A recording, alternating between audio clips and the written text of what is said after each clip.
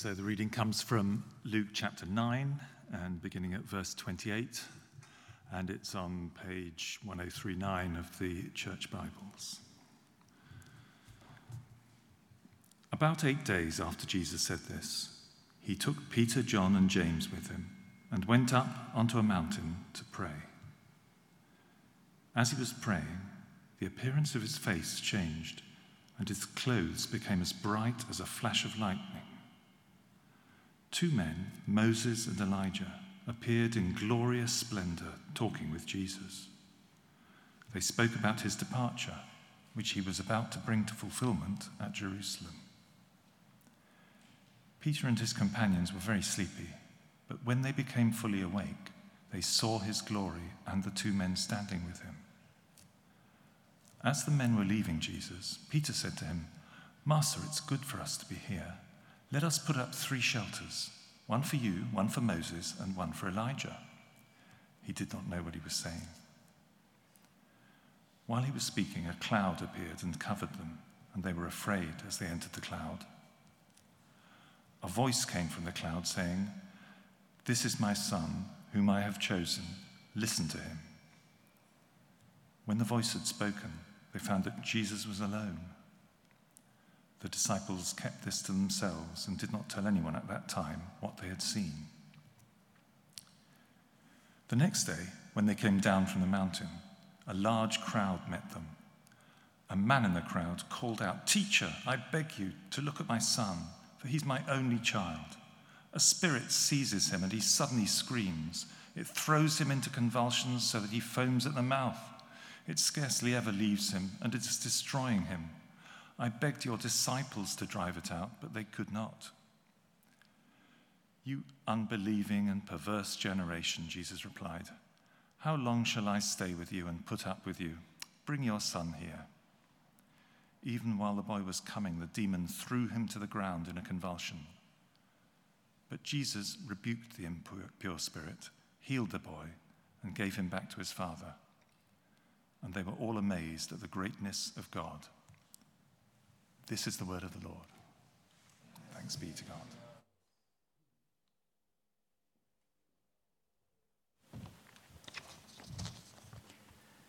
Good evening, everyone. It's very good to be here with you on this lovely, both warm and damp evening. It's a beautiful combination.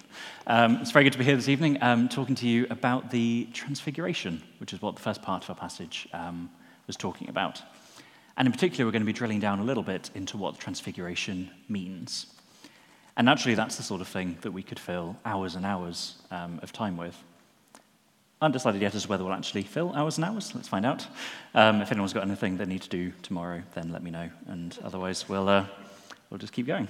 But yes, one of the great things about the Transfiguration and about the Bible in general, but particularly what we see in the Transfiguration, is it gives us essentially what amounts to a peek behind the curtain or behind the scenes as to what's really going on in Jesus' ministry. Now, I'm always a big fan of films and TV shows and seeing their behind-the-scenes things, seeing bloopers or, things that happen behind the scenes, because that really gives you a glimpse as to what it's like to be on the set of that TV show. You get to see what the actors are like, what the environment is, what the filming process is, the kind of things that they do to make the things that happen on the TV show happen. And I think here we get a little bit of a glimpse, again, as to what is happening through Jesus and all that he is doing. And there are some threads that we're going to carry all the way through the passage. So I'd recommend if you don't have a copy of the passage in front of you, it might be worth grabbing it. There are some Bibles around the side, or feel free to look at your phone and keep track of how many hours we are through. This is hour 0 of N, where N is to be cited. As you do that, let me pray for us, and then we'll get started. Lord God, we thank you for your presence among us. We thank you for the word that you have given us. And we pray this evening that as we look at your Transfiguration and we understand more of what it has to say to us, would you be meeting each one of us where we are, helping us to hear what you have to say to us. And we pray this in Jesus' name. Amen. Amen.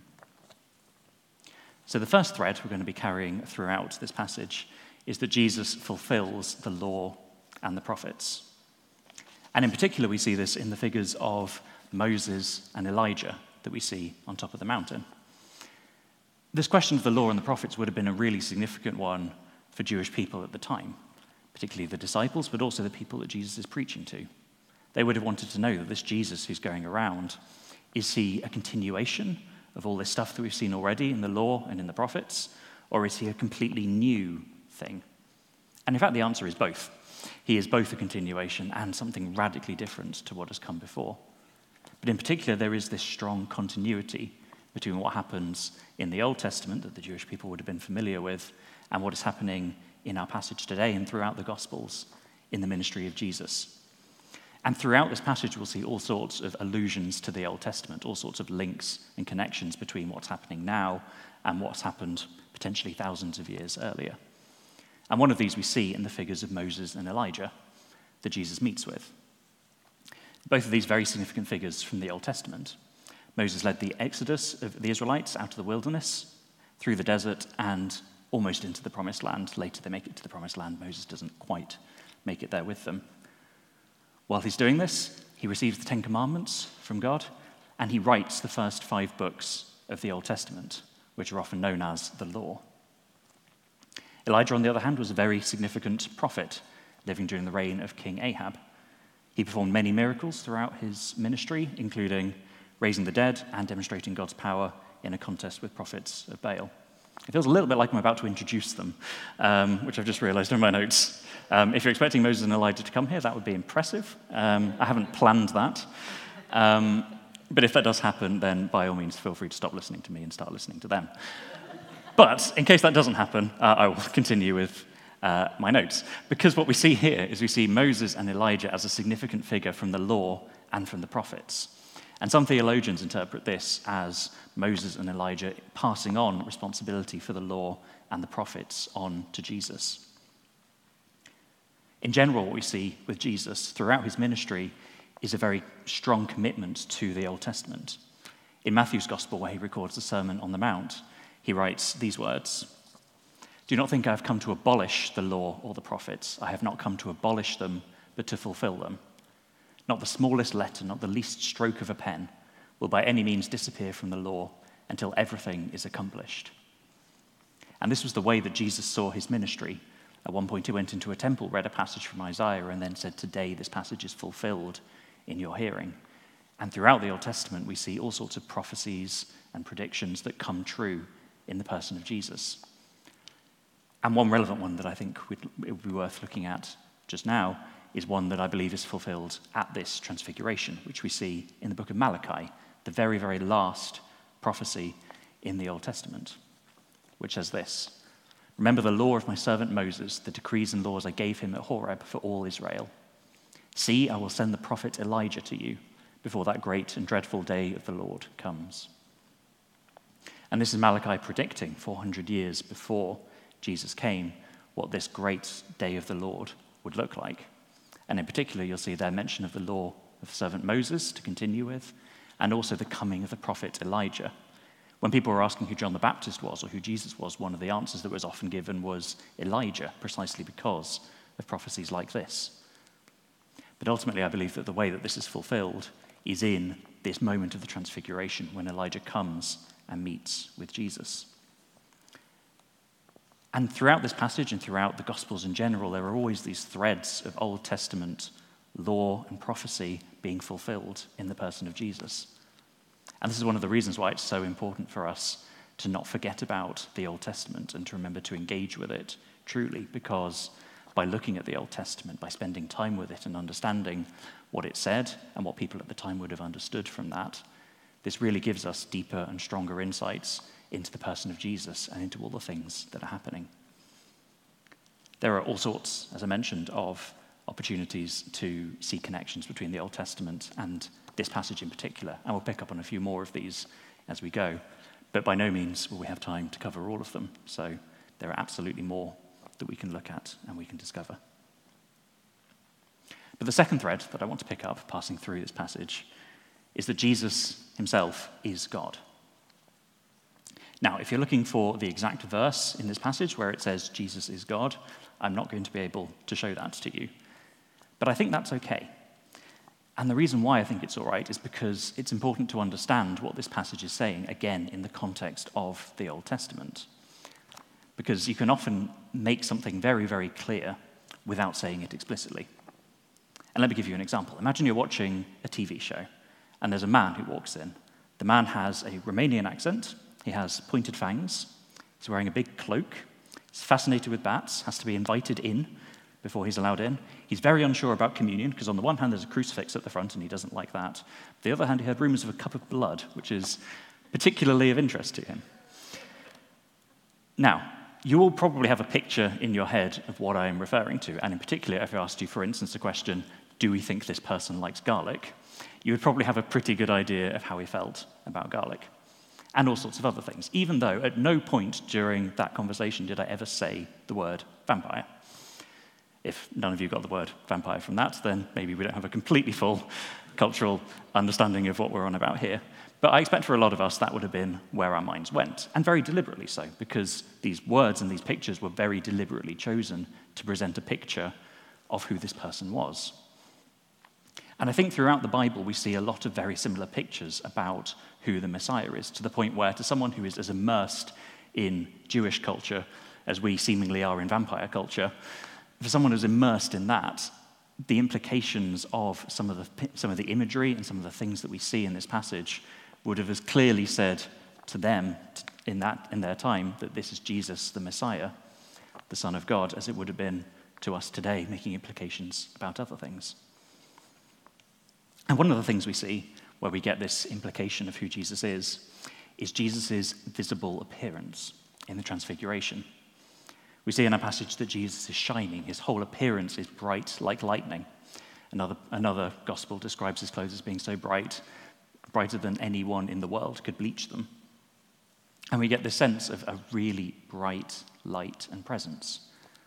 And one of the things that this would have drawn to mind for a Jewish culture would have been a very similar experience that Moses has, again, particularly with the presence of Moses, not over here, but in the passage in chapter 34 of Exodus, where it says this: "When Moses came down from Mount Sinai, he was not aware that his face was radiant because he had spoken with the Lord.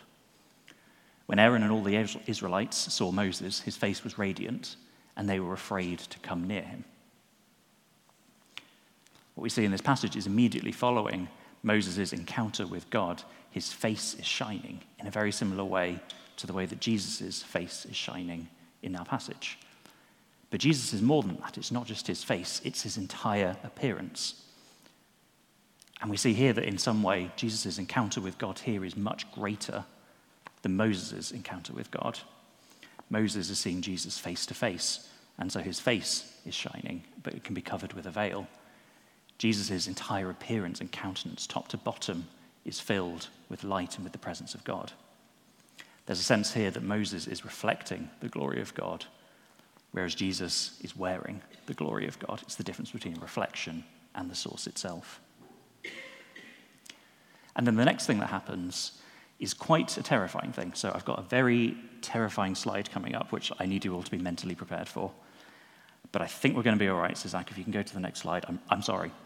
I didn't mean to startle you with this horrifying, horrifying picture of a cloud. It's not particularly scary. And yet what happens in our passage is a cloud appears on top of a mountain, a perfectly normal event, and yet the disciples are afraid as they come into the cloud. And again, this is explained, at least in part, by understanding our Old Testament. Again, we have a verse from Exodus, of which there are several that I could have picked.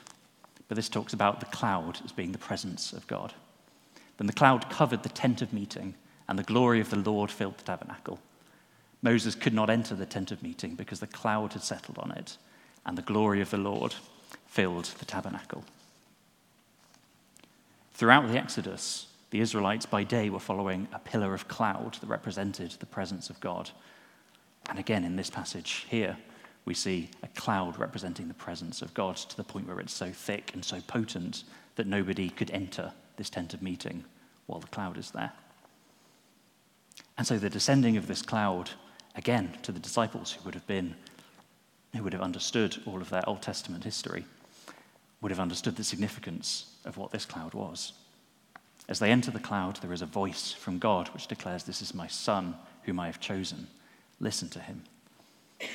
And when the cloud clears and the presence of God has cleared out, what is left? Not Moses, not Elijah, just Jesus. There's nothing specifically in this passage that says directly that Jesus is God, but there are so many allusions in this passage alone, let alone across all of the Gospels, that to the hearers of the Gospels there, they would have been left in very little doubt as to what these Gospel writers were attempting to convey about the person of Jesus. We see this themselves in the writings of Peter and John later. John's Gospel, in John 1:14, he says that we have seen his glory, the glory of the one and only Son. And in the second of Peter's letters, he writes that we were eyewitnesses of his majesty. Both of them alluding, at least in part, to the experiences they've had with Jesus, and at least in part with the experiences of the Transfiguration and their opportunity to peek behind the curtain and see a bit more of who Jesus really is. And alongside that as well, they get the opportunity to see not just who Jesus is, but what Jesus is coming to do. And this is the final thread that we're going to carry through this passage, which is that Jesus is bringing the kingdom of God. Now, directly before our passage, verse 27 of Luke 9, it says this. Jesus is saying, "Truly I tell you, some who are standing here will not taste death before they see the kingdom of God." And there's a few possible ways of reading this passage.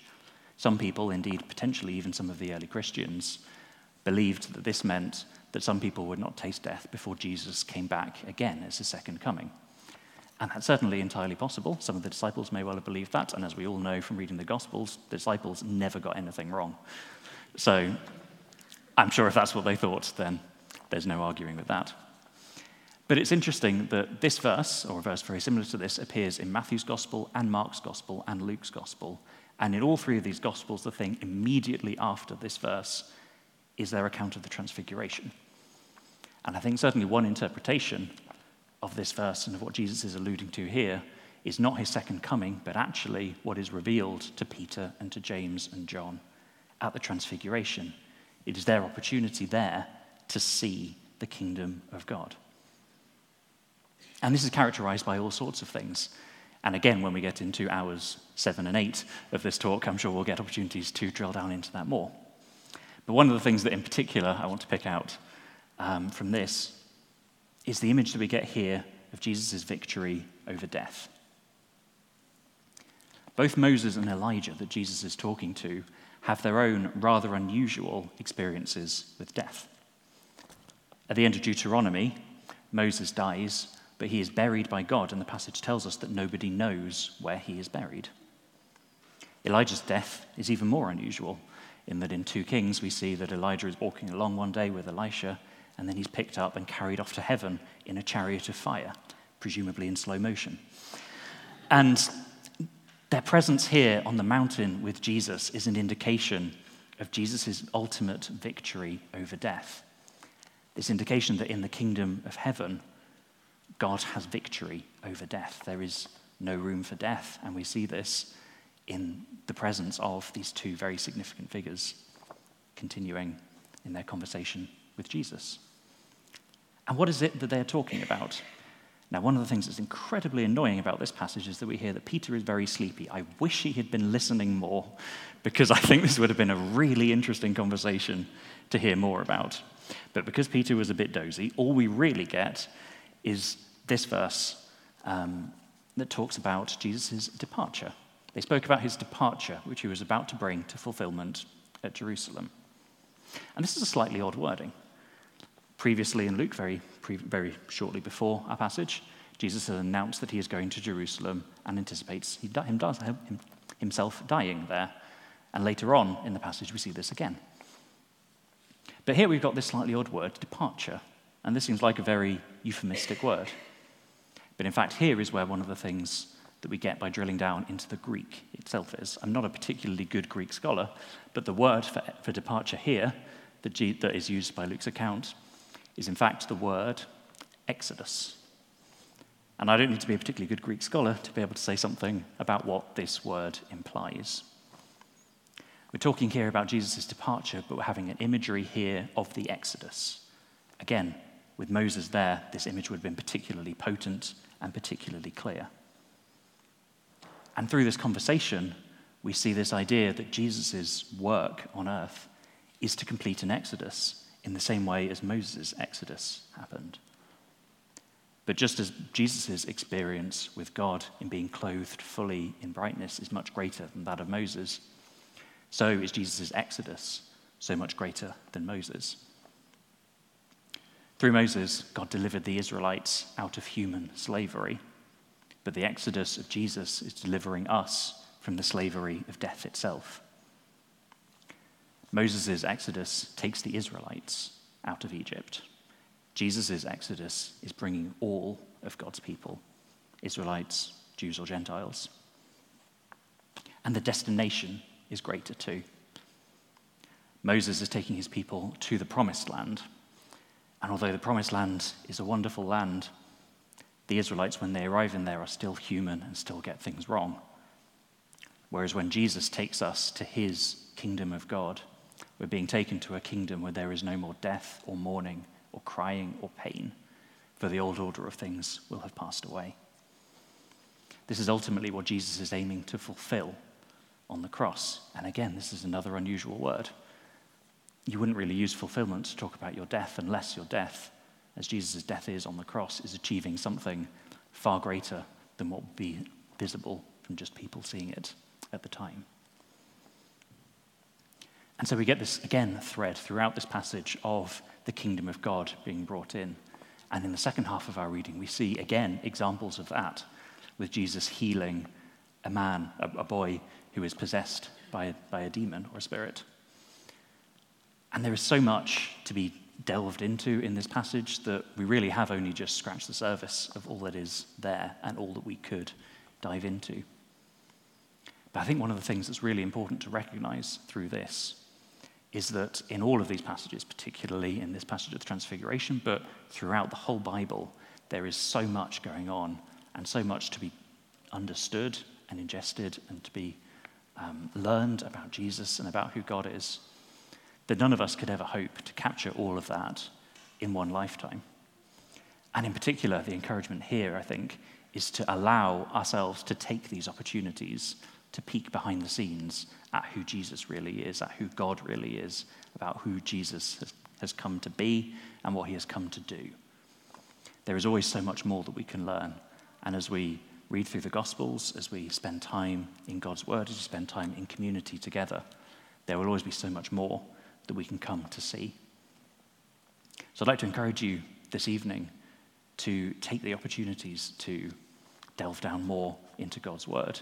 There's so much more in this passage that we could have talked about that we haven't had the opportunity to go through this evening. And I'd encourage you to go into this passage and dig down more and find more of these things, ask more of these questions, use more and more of these opportunities to find out who Jesus is really for yourself. And if you've never done that before, I'd encourage you to start by just reading through the gospel. And if you've done that 100 times before, I'd still encourage you to read through a gospel again, because every time you do it, you will be surprised and amazed and delighted by the person of Jesus that you'll encounter there. So let me pray for us as we close. If the band would like to come up, if everyone else would like to stand, and we'll pray now.